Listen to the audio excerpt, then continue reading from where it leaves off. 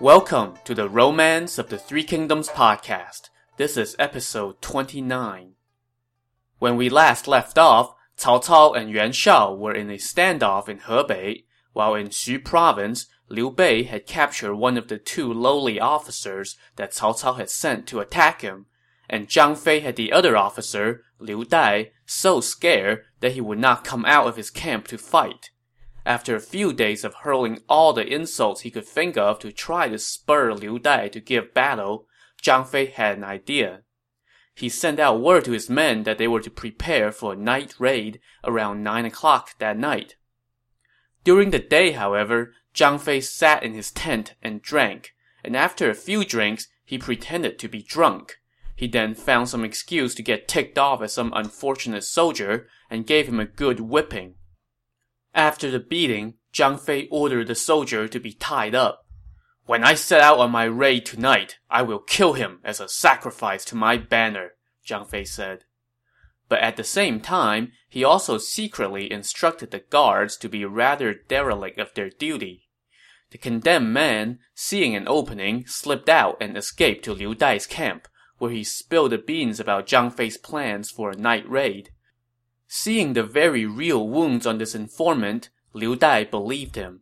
So he set up an ambush. He left his camp empty and had his soldiers lie in wait outside. Night came, and Zhang Fei split his forces into 3 armies.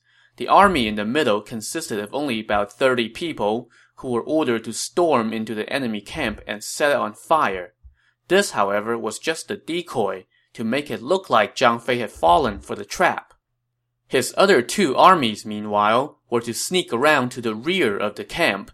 When they saw the fire, that was their signal to attack. Around 11 o'clock that night, Zhang Fei personally led a squad of elite troops to cut off Liu Dai's escape route. The decoy army then did as it was instructed, and stormed into the enemy camp and started a fire. Liu Dai, thinking Zhang Fei had taken the bait, sprang his trap and charged out with his men. But that just sprang Zhang Fei's trap, and Zhang Fei's other 2 armies rushed in and threw Liu Dai's forces into chaos. Liu Dai fought his way out with some scattered remnants of his army, but he ran smack dab into Zhang Fei. The road was narrow, so there was no way to go around.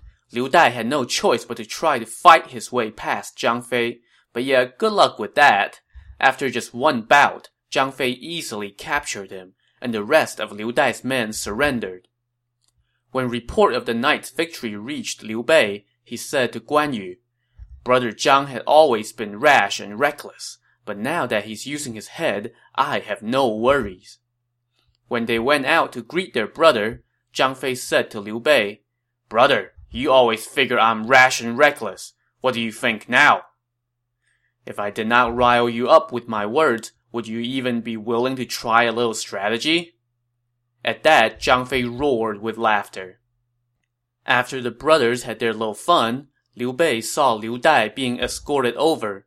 He hurriedly dismounted, personally untied him, and said, "Please forgive my brother Zhang Fei's disrespectful ways." He then welcomed Liu Dai into the city, released Wang Zhong, the other officer that he had captured, and treated them both to food and wine. "Che Zhou was trying to kill me, so I had no choice but to kill him," Liu Bei told his 2 well-treated prisoners. "Generals, when you 2 return to the capital, I hope you will put in a good word for me and explain what happened." "Wait, when we return to the capital?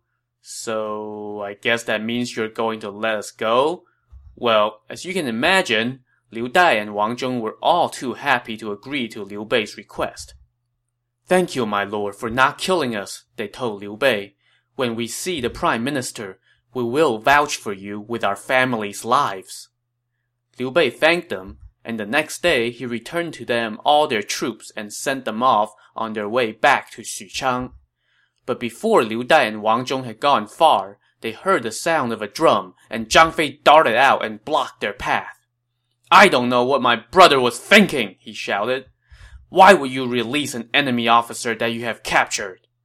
As Liu Dai and Wang Zhong were quaking in their saddles, Zhang Fei charged toward them, but suddenly someone rode up behind him and shouted, "Mind your manners!" This was Guan Yu, and his presence put Liu Dai and Wang Zhong at ease. Since our brother has released them, why do you not comply with his orders? Guan Yu asked Zhang Fei. If we let them go now, they will be back again, Zhang Fei said. Well, we can wait until they come back before we kill them, Guan Yu said. At this, Liu Dai and Wang Zhong just kept saying, even if His Excellency threatened to exterminate our whole clans, we will not dare to come back. Please spare us.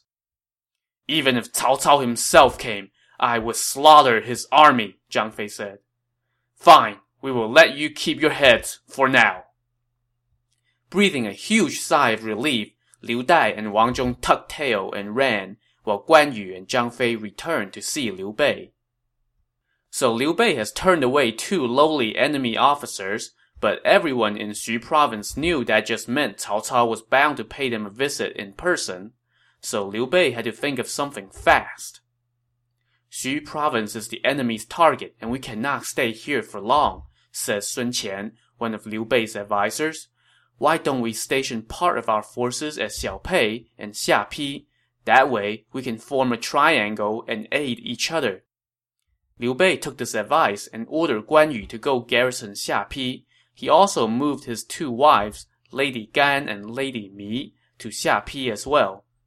Liu Bei and Zhang Fei went to garrison Xiaopei, while Sun Qian, Jian Yong, Mi Zhu, and Mi Fang were left to guard Xu province. Back in the capital Xuchang, Liu Dai and Wang Zhong had returned, and when they reported to Cao Cao, they actually held up their end of the bargain and relayed that Liu Bei had no intention of rebelling. But Cao Cao was not exactly in a mood to listen. You two have disgraced the court. What is the point of keeping you around? He scolded Liu Dai and Wang Zhong and shouted for the guards to take them outside and execute them. But the court official Kong Rong intervened. These 2 were never going to be a match for Liu Bei, he said to Cao Cao. If you execute them, it may hurt the army's morale. Well, Cao Cao knew that Kong Rong was right, so he relented and spared their lives, but he also stripped them of their ranks and reduced them to commoners. He then began talking about personally leading an attack on Liu Bei, but Kong Rong again disagreed. It's the middle of winter. We cannot march right now, he said. Let us wait until the end of spring. For now, we can send envoys to Zhang Xiu and Liu Biao to convince them to support us. Once that is done, we can make a move on Xu province. So in case you need a refresher, Zhang Xiu has surrendered to Cao Cao once before, but that all went to hell when Cao Cao decided to sleep with Zhang Xiu's widowed aunt, just days after accepting his surrender. So Zhang Xiu rebelled, and the fight that ensued killed Cao Cao's eldest son, his favorite nephew, and his prized general Dian Wei. Liu Biao, the imperial protector of Jing province, had been helping Zhang Xiu cause sporadic trouble for Cao Cao since then. So Cao Cao now sent an envoy to see Zhang Xiu with an offer of amnesty and asking for his allegiance. The envoy first went to see Zhang Xiu's most trusted advisor, Jia Xu. Jia Xu kept the envoy in his house and went to see Zhang Xiu himself the next day to present Cao Cao's offer. While they were talking, attendants reported that an envoy from Yuan Shao had arrived. Zhang Xiu summoned the messenger, who offered a letter from Yuan Shao that asked Zhang Xiu for his support against Cao Cao. How are things going in your lord's battle against Cao Cao? Jia Xu asked Yuan Shao's messenger. The war is temporarily on hold because of the winter, the envoy replied. My lord regards General Zhang Xiu and Imperial Protector Liu Biao as leaders of the land. That is why he has asked for your support. At this, Jia Xu laughed. Go back and tell Yuan Shao this. You could not even get along with your own cousin. How can you do that with leaders of the land? Jia Xu then tore up Yuan Shao's letter and dismissed his envoy. But Zhang Xiu was not so sure about this. Yuan Shao is stronger than Cao Cao, and now we have destroyed Yuan Shao's letter and dismissed his envoy. What if he comes here for payback? He asked Jia Xu. Why don't we go join Cao Cao? Jia Xu said. There is bad blood between Cao Cao and me. How can he tolerate me? There are 3 advantages to joining Cao Cao, Jia Xu said. First, Cao Cao is acting in the name of the emperor in waging war against the other lords. Second, because Yuan Shao is strong, he would not appreciate our small contingent if we join him. On the other hand, because Cao Cao is weaker than Yuan Shao, he would be happy to have our help. Third, if Cao Cao wants to control the realm, he must put aside personal grudges and make his benevolence known across the land. I hope you will not have any second thoughts. This list was enough to convince Zhang Xiu, and he met with Cao Cao's envoy, who further put his mind at ease that Cao Cao was ready to let bygones be bygones. So Zhang Xiu and Jia Xu immediately headed to Xuchang to surrender to Cao Cao. When Zhang Xiu saw Cao Cao, he prostrated himself at the steps to the court. Cao Cao immediately helped him up, held his hand, and said, "I have offended you. Please do not hold it against me." He then gave Zhang Xiu a generalship and appointed Jia Xu as an officer in the capital guard. This is one place where you really have to hand it to Cao Cao to be able to look past the fact that Zhang Xiu killed 3 of his favorite people and not only let him live, but to heap upon him enough kindness to ensure his loyalty. And I suppose that's the kind of thing you have to do if you want to conquer an empire. So now that Zhang Xiu has pledged his allegiance, Cao Cao asked him to write to Liu Biao to convince him to do likewise. Jia Xu advised Cao Cao that since Liu Biao loves to befriend luminaries of the day, it is best to send a noted scholar to deliver the message. Xun Yu then suggested that Kong Rong, who had a sterling reputation throughout the land, should be the choice. But when Xun Yu went to see Kong Rong about this, Kong Rong said, "Hey, I would love to go, but I have a friend who's just the perfect choice." "His name is Mi Heng, and his talent is 10 times mine," Kong Rong said. "He should be in the personal service of the emperor, not just tasked with some minor assignment like this. I shall recommend him to his majesty." And so he did. Kong Rong wrote a lengthy memorial to the emperor, which I will not bore you with here. In short, he said that Mi Heng was a rare talent, a man of shining integrity, who had a photographic memory and who was totally down with the force and all that good stuff. When the emperor read this, he passed it along to Cao Cao. Cao Cao then summoned this Mi Heng. When Mi Heng arrived, Cao Cao did not ask him to sit, which prompted Mi Heng to look toward the heavens and sigh. "As vast as the heaven and earth may be, there is not one worthy man to be found," he said. "I have dozens of men in my service who are heroes of the age. Why do you say there is not one worthy man to be found?" Cao Cao asked. "Well, I would like to hear who these men are," Mi Heng replied. "Xun Yu, Xun You, Guo Jia, and Cheng Yu are men of depth and vision, superior to even Xiao He and Chen Ping, who helped found the Han dynasty," Cao Cao said. "Zhang Liao, Xu Chu, Li Dian, and Yue Jin are unrivaled in their valor. Lü Qian, Man Chong are my military aides. Yu Jin and Xu Huang are my vanguard generals. Xiahou Dun is a rare field commander, while Cao Ren is one of fortune's favorite generals. How then can you say that there are no worthy men?"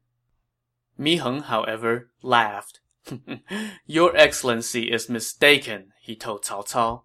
"I know of all those people. Xun Yu is fit to be an undertaker. Xun You can tend to graves. Cheng Yu can be tasked with opening and closing shop. Guo Jia's talent is in reading prose and reciting verse. Zhang Liao is suited to be a drummer boy. Xu Chu can be used to herd cattle. Yue Jin is good for receiving petitions and reading edicts. Li Dian can be a courier. Lü Qian can be tasked with sharpening your swords, while Man Chong can be put in charge of the catering. You can put Yu Jin to work lugging blocks and building walls, while Xu Huang can serve as a butcher. Xiahou Dun deserves the title the unscathed general, while Cao Ren should be called the well-bribed governor. As for the rest, they are nothing more than clothes sacks, rice bags, wine casks, and meat sacks." Well, as you can imagine, Cao Cao did not exactly take kindly to this guy disparaging every one of his most trusted advisors and generals. "What talent do you have?" he asked Mi Heng angrily. "I," Mi Heng answered, "have mastered the patterns of the heavens and the contours of the land. I have knowledge of the 3 great teachings and the 9 minor traditions. With virtue equal to that of Confucius and his dearest disciple Yan Yuan, I can make a king into a sage the likes of the legendary rulers Yao and Shun." While Mi Heng was going on like this, the general Zhang Liao, who was standing by Cao Cao the whole time, was getting pretty irate, probably in part because Mi Heng said he was fit to be a drummer boy. He pulled out his sword and wanted to kill Mi Heng, but Cao Cao stopped him. "I am missing a drum master for our ceremonies and banquets," Cao Cao said.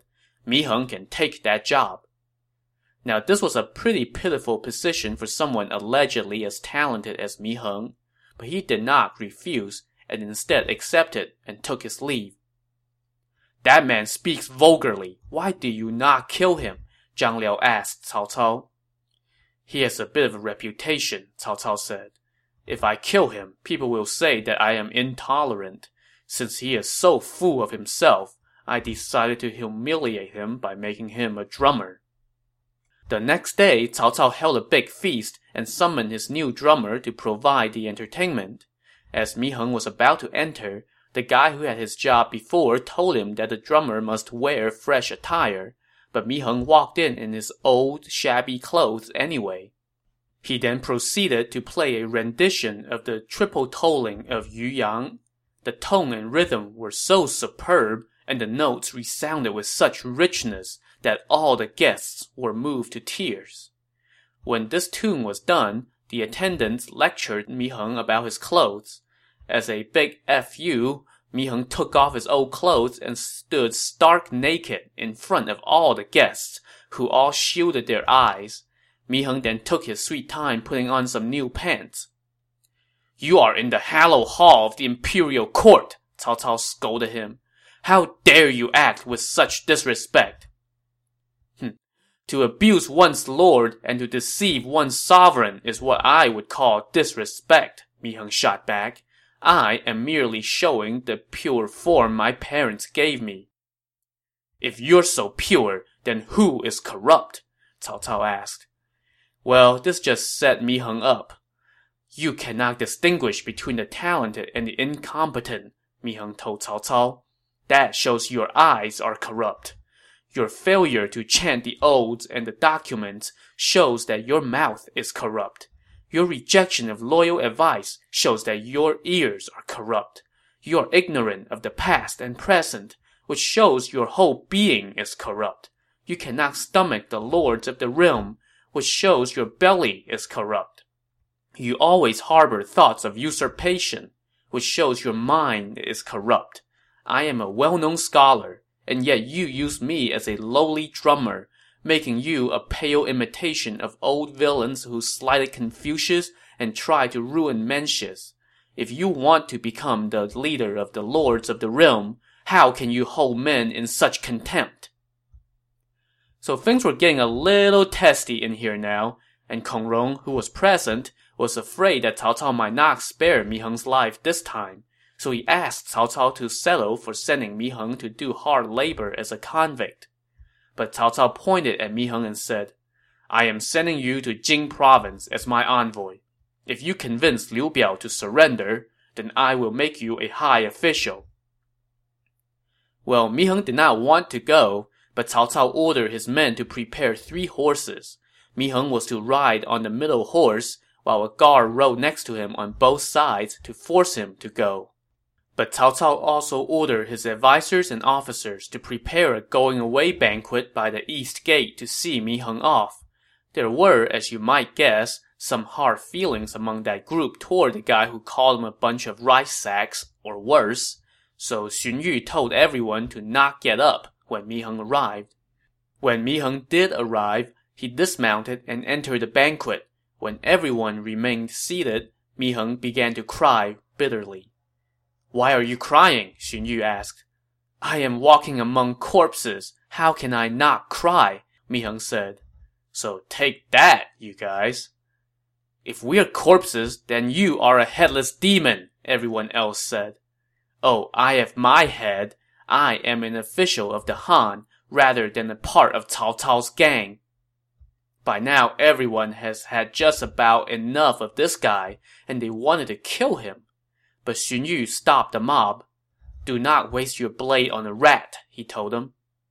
Well, I may be a rat, but I still have my humanity. You all, on the other hand, are just parasitic wasps, Mi Heng told them. So dude, do you ever stop with this act? Apparently not. I guess Mi Heng is just one of those guys who has to keep jabbing at you, no matter what you say, or do, or threaten to do to him, until you just throw up your hands and walk away grumbling. Which was what pretty much everyone at this banquet did. When Mi Heng arrived in Jing province and met Liu Biao, he sang Liu Biao's praises to the heavens, but made it perfectly obvious that he was being very sarcastic. Liu Biao was unsurprisingly displeased, so he ordered Mi Heng to go to Jiangxia to see his commander Huang Zu. Someone asked Liu Biao, Mi Heng was mocking you, my lord. Why do you not kill him? Mi Heng mocked Cao Cao time and again, and yet Cao Cao did not kill him because he did not want people to say he had killed a noted scholar, Liu Biao replied. So he sent Mi Heng to me, hoping to use me to kill him. I have sent Mi Heng to Huang Zu so as to show Cao Cao that I saw through his trick. While everyone was singing Liu Biao's praises for his intelligence, a messenger arrived from Yuan Shao.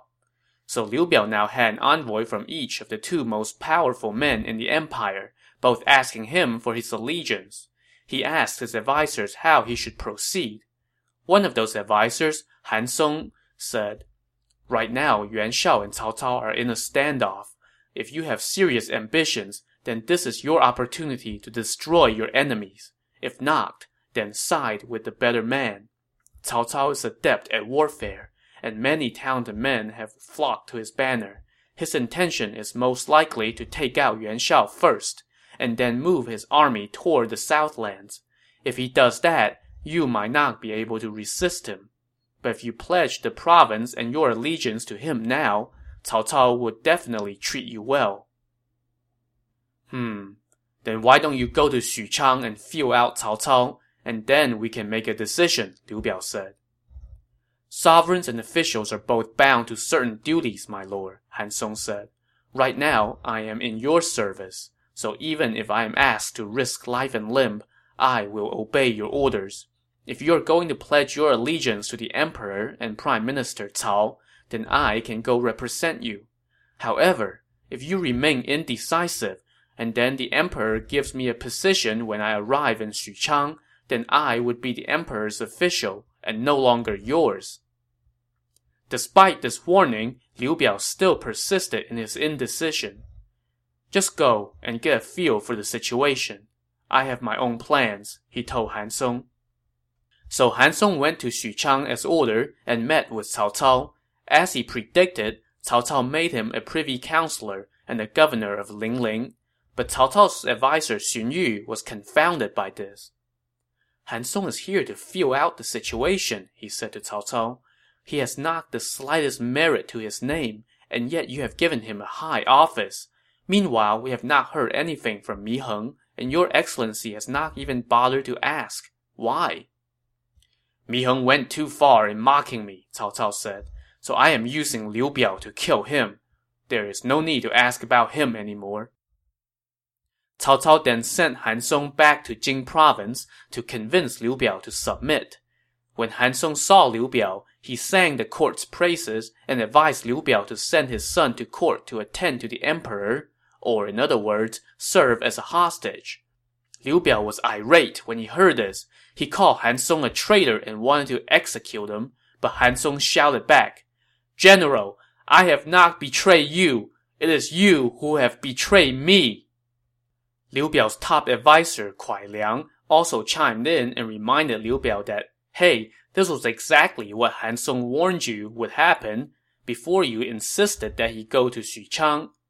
Faced with this, Liu Biao decided to let Han Song go. Around the same time, word came from Jiangxia that Mi Heng had been killed by Huang Zu. What happened was that when Huang Zu was feasting with Mi Heng, they both got a little tipsy, and Huang Zu asked Mi Heng who were the greatest men in the capital. "There's Kong Rong and Yang Xiu. Aside from them, there are no great men," Mi Heng answered. "What do you think of me?" Huang Zu asked, fishing for a compliment, but boy was he barking up the wrong tree. "You are like the gods in the temple," Mi Heng answered. "You receive offerings, but it's all for nothing." "How dare you compare me with a wooden statue?" Huang Zu raged. So he had Mi Heng executed. Even to the end, Mi Heng never stopped hurling insults at Huang Zu. So I guess he died as he lived, a cynic who spat in the face of authority. When Liu Biao heard about Mi Heng's death, he lamented the loss of such a noted scholar, and he ordered Mi Heng be buried on Yingwu Isle. When Cao Cao heard the news, however, he just smiled and said, "That rotten pedant, his sharp tongue did him in." But the whole B story of Mi Heng aside, there was still the larger issue of Liu Biao's allegiance, or lack thereof. When Cao Cao saw that Liu Biao had not surrendered to him, he wanted to march south and put Liu Biao in his place, but Xun Yu convinced him to focus on Yuan Shao first, and then Liu Bei, before worrying about the south. While Cao Cao is worrying about Yuan Shao and the like, let's shift our attention to someone else he should be worrying about, but wasn't at the time: the imperial in-law, Dong Cheng, and his little band of conspirators, who had been tasked by secret decree from the emperor to eliminate Cao Cao. Their group was now missing Liu Bei, who ran off to Xu province, and Ma Teng, who had returned to Xiliang to await further development. Dong Cheng and the other conspirators who remained in the capital met day and night to try to think of a way to get rid of Cao Cao, but they were coming up with nothing. During the New Year ceremonies for the year 200, Dong Cheng saw that Cao Cao was increasingly arrogant and ruthless. Dong Cheng brooded over this until he fell ill. When the emperor heard that his brother-in-law was sick, he sent the royal physician to tend to Dong Cheng. This physician was named Ji Ping, and he was a famous doctor. He went to Dong Cheng's residence to tend to him day and night. While he was there, he often noticed Dong Cheng sighing, but Ji Ping did not dare to ask why. On the 15th day of the first month of the new year, which was a holiday, Ji Ping was planning to leave, but Dong Cheng invited him to stay for a meal. After they drank for several hours, Dong Cheng began to feel tired, so he loosened his clothes and fell asleep. Suddenly, his attendants reported that Wang Zifu and the other 3 conspirators were paying him a visit, so Dong Cheng went out to greet them. "Our time has come," Wang Zifu said. "Do tell," Dong Cheng asked. "Liu Biao has allied with Yuan Shao, and they are mobilizing 10 armies, totaling 500,000 troops, and advancing on Xuchang. Meanwhile, Ma Teng and Han Sui have joined up and are advancing from the north with 720,000 troops. Cao Cao has mobilized all of his forces to deal with these 2 invasions, so security inside the capital is light.